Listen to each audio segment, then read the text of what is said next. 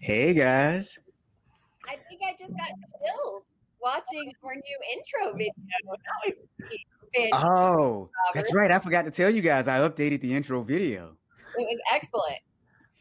So here we are on another episode of the Friday Fraudster, except it is Thursday. So we have a couple more announcements to make for you guys today. Today, we're not doing an hour today. We're only doing 30 minutes today, but there's a reason for that because next week we've got something really, really, really, really, really special. So you are not going to want to miss next week. Now, as standard for us, as you enter the room, please drop the emoji into the chat that signifies the mood that you are in right now. Look, guys, here's what that does. We care about you and we just want to make sure you're okay. You let us know you're okay by the emojis that you drop into the room. So, for example, right now, this is my mood. I am in a fairly good mood, and there it is. I'm laughing and I'm happy. Now, for some reason today, Joe is dancing. I think Joe is dancing because Joe is going on vacation. Finally. Well, Woo-hoo! where are you going? Anywhere fun? We're just going up into the mountains in Colorado. Just up into the mountain. Mountains sound fun. No technology for a couple days. I'm actually just really looking forward to the break. Now my man Rollis is in here, and Rollis is in a very good mood. Now, Kelly, what is that, Kelly? Is that a dress? No, that's like a mountain on fire. It has been so hot here. We have record-breaking heat. So we're actually going to our cabin to sit on the river to cool down. Oh, okay. Dan must have thought that was kind of funny too, because Dan is laughing as well. And Alicia is here, and Alicia is smiling with palm trees. Alicia, I think you're in Florida, right? You should be smiling. The weather is real nice there right now. It's not as hot as it is where Kelly is. Well, Florida is also humid though. So yeah, no humidity here.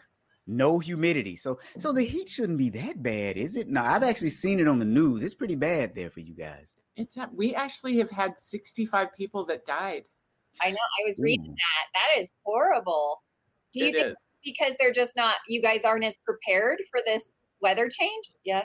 We don't have a lot of air conditioning in older houses, but then we also have, we've got a huge homeless population. And I know where I live in Bend, 2 homeless people passed from heat. Yeah, that's sad. Yikes. Yeah. Ooh, so I guess, yikes. Take care of yourself, Kelly. So again, as everybody is dropping those mood emojis, again, this is my mood. I'm fairly happy today. I'm doing okay. The other announcement we want to make is the Friday Fraudster. It is a podcast. You can find it on your favorite podcasting platform except Apple. Yeah, I'm still working on that. You guys know how much I hate Apple, right? But you can find us on Spotify. You can find us on Google Podcasts, on Amazon Podcasts, Stitcher, and some other platforms as well. But remember, I told you guys last week, you can now get CPE credit. So if you go to FridayFraudster.com, you can get your CPE credit just for watching us.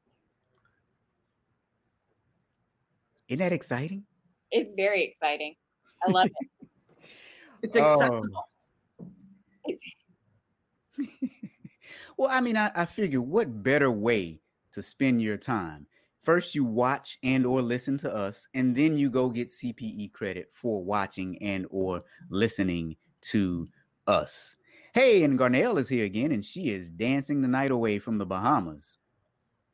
Awesome. Now, Dan is saying they have the opposite issue. Oh, yeah, that's right. In February, Houston did get down to 15 degrees. That is kind of unheard of for Houston. Crazy weather in this world. All right, guys. You think that they're ready for the first story?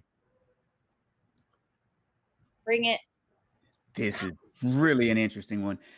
So I kind of changed the name, right? At first, I had it as Holy Hacienda. And then I figured, this was truly the Hacienda heist. So let's talk about it. And if Rollis is still here, Rollis is a healthcare recruiter, so he probably would get a kick out of this story. Hacienda Healthcare is a private nonprofit facility that houses patients whose care is paid for through the state of Arizona's Medicaid program, whose care is also managed by the Arizona Department of Economic Security. So here's what happened. Last year in August, a grand jury indicted William Timmons, the CEO, and longtime Hacienda Healthcare CFO, Joseph O'Malley, on multiple charges related to bilking the state by orchestrating a complex billing scheme involving a series of connected businesses. Now, you guys know how I feel about people when they say complex billing schemes, but I must admit, this one actually was complex. This one actually was complex. So let's talk about the indictment and what it actually says. It says that it alleges that from 2013 to 2018, Timmons and O'Malley intentionally misallocated funds from the Arizona Department of Economic Security Division of Development Disabilities. Wow, that's a long name, right? Say that 3 times fast. And they defrauded the state's Medicaid program by manipulating costs to avoid the repayment of funds, and they inflated their salaries with that money. So now let's dig a little further. Here's what the true allegation is. According to the indictment, Timmons and O'Malley used separate businesses to sell medical supplies and equipment to Hacienda at inflated cost, sometimes marking it up as much as 12.5%.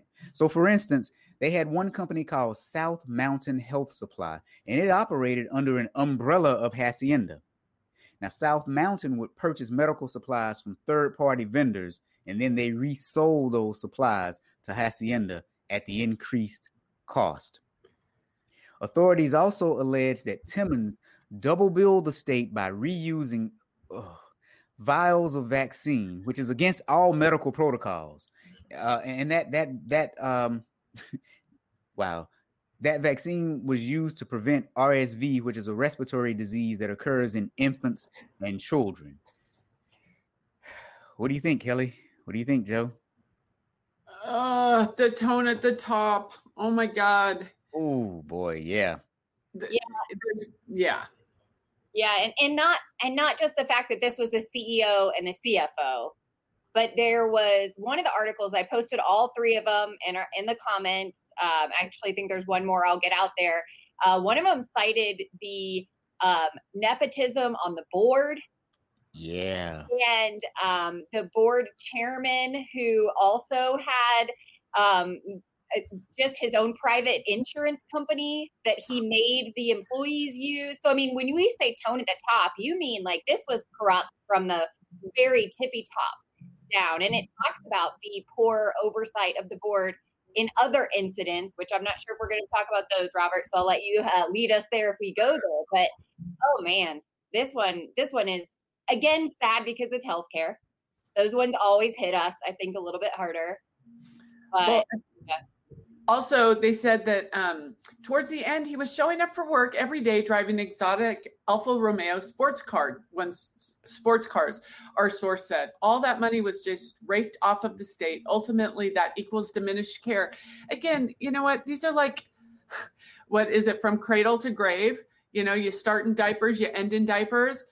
But at least when you're a baby, your parents are taking care and making sure those diapers are changed regularly. When you have a situation like this, can you imagine being elderly and literally not having your diapers changed because he's driving an Alfa Romeo? Oh, yeah, absolutely. Now, Joe has said related party vendors, anyone, 100%. But Hal says healthcare fraud really pisses me off. Glad we're doing this on a Thursday so I can have a happy Friday. But to Kelly's point, and Kelly always talks about this, the parking lot audit. Go look at the parking lot and see what kind of cars people are driving. That might let you know that there is some fraud happening. And Hal points out collusion, nepotism, no tone at the top, the trifecta. And my buddy Rollis says, easy money at the moment. It takes the government a long time to catch up. This is very true. So let's dive into this for a minute. You guys, here's what a former employee said. He said, and I'm quoting him, he said, it's about time. he could be just terribly abusive at the drop of a hat. You always felt like you were going to be fired at any moment. For those who had to work under Timmons, they're thankful his past has caught up to him. Here's another quote. We were under his thumb and under that abuse for so many years. We agreed collectively he was probably the most abusive employer that we've ever worked for. That's what another source said. And another one also said there was just a sense of relief, a sense of justice, and we're just happy for the news. So when we talk about culture, which we like to talk about a lot, it was very bad at the top of this organization. But it gets even deeper. Timmons, he had worked for Hacienda for 28 years. Now, this was a nonprofit organization. And in 2018, he earned $835,354. But also, his bonus was $100,000, and he received an additional $17,641 in non-taxable benefits. Now, he was paying himself that high salary, obviously, because they were using these shell companies to overinflate the profits and to really bilk the state out of a bunch of money. So tone at the top was very true in this organization. Yeah, Kelly brought up, I think, the perfect point.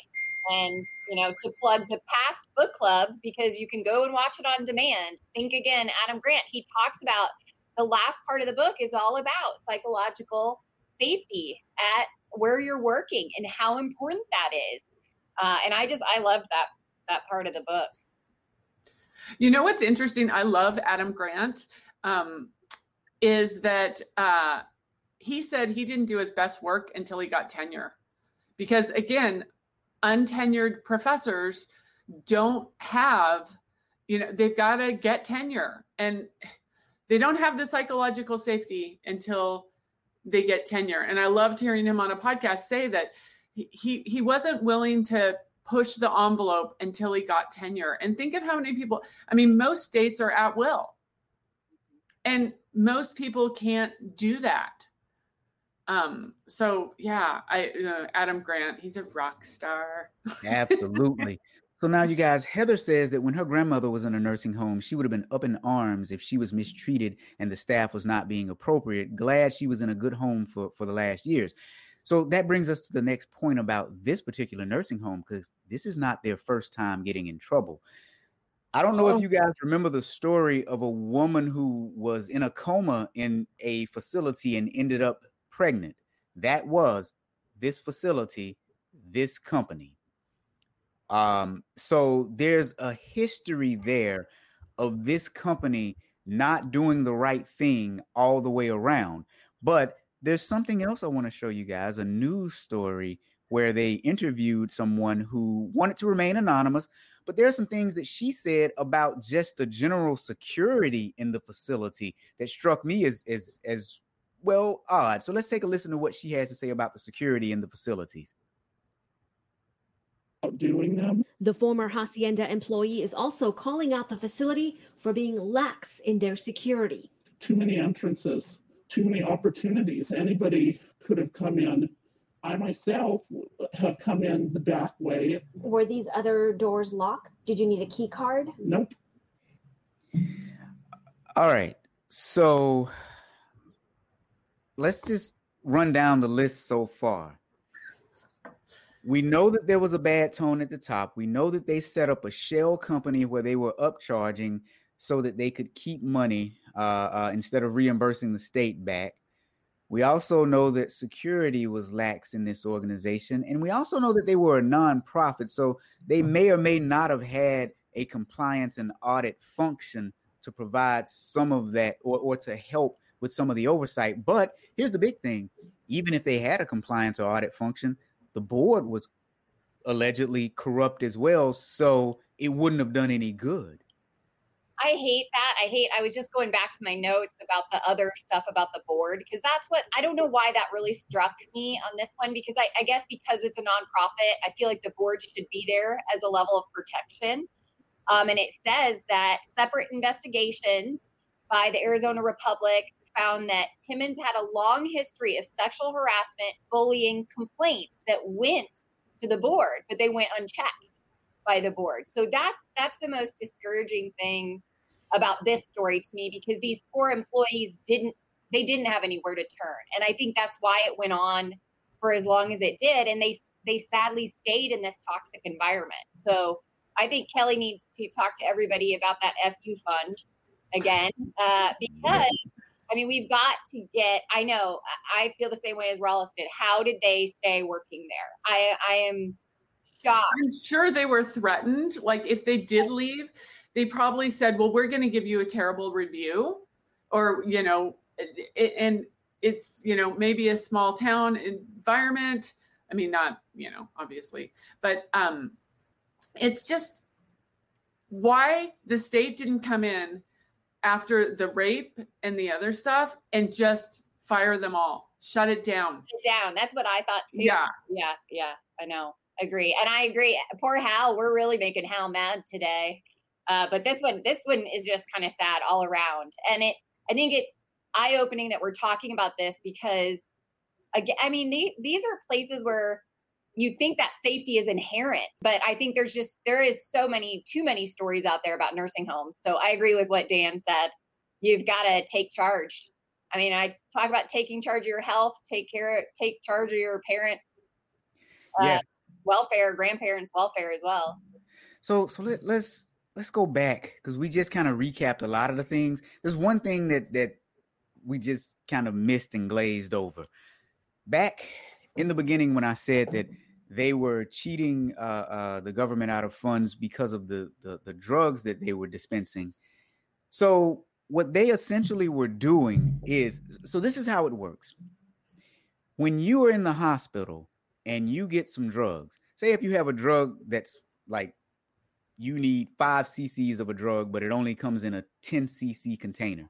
You get the full 10 cc container and you are charged and billed for the full 10 cc's. They may only administer 5 to you, but the rest of that is supposed to be thrown out.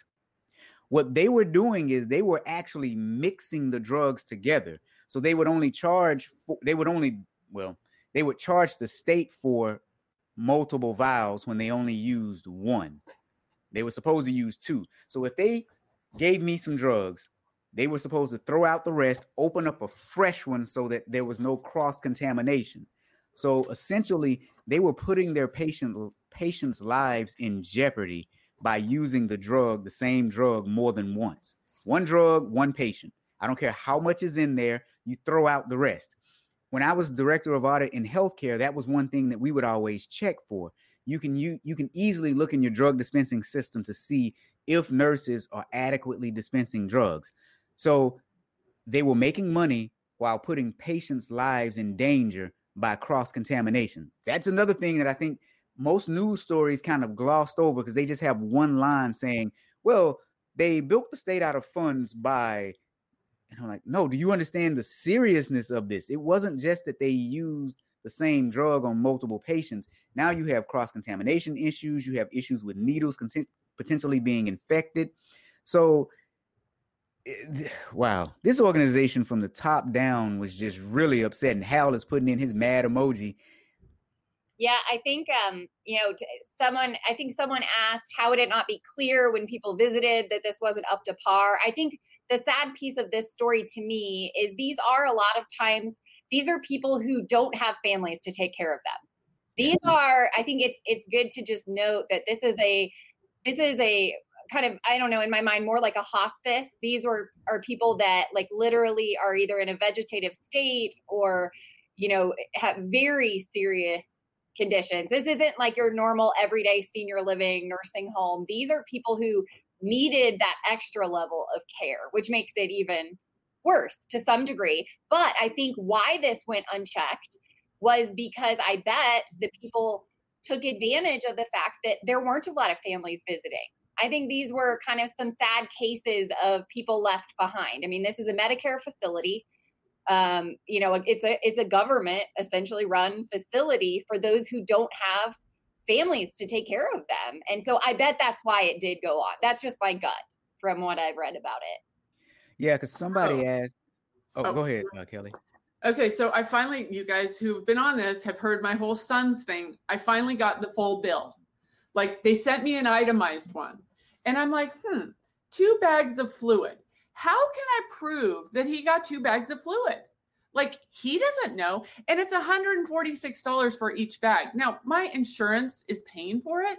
But like, how do you know that he actually got 2 bags of fluid? And a bag of fluid is $146. Like that's some expensive tequila, man. Well, this is why insurance fraud's so common, right? And if we could just get a little extra, why wouldn't we say 2 bags instead of 1? I don't. It's that. Sadly, is that part of the business model?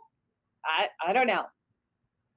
Yeah, and Heather says people need to research the local nursing homes and be active. Now, Rollis is saying we're making some good points, but a part of it is that it takes too long to snuff them out. Gotta run. See you later, Rollis. Bonita is upset. Don't be upset, Bonita. We've got book club right after this. Now, Hal says an eye for an eye. The CEO and CFO should be locked up and not provided any care.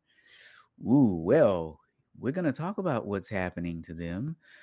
But before we get there, let's go back to the culture for just 1 minute.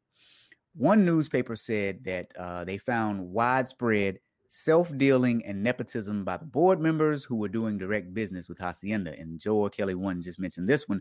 That included the board chairman, Tom Pomero, who for decades brokered health insurance for roughly 800 Hacienda employees through his private company. He later resigned from the board.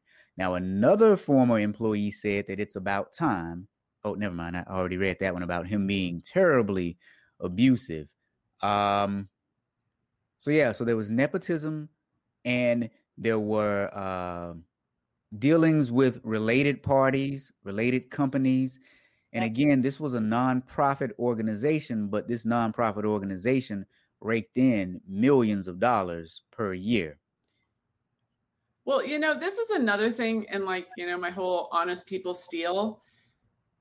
It's one thing if you're a low-level employee and you're stealing because your kid is sick, your parent is sick. But when you're stealing for a freaking Alfa Romeo, how do you look at yourself in the mirror?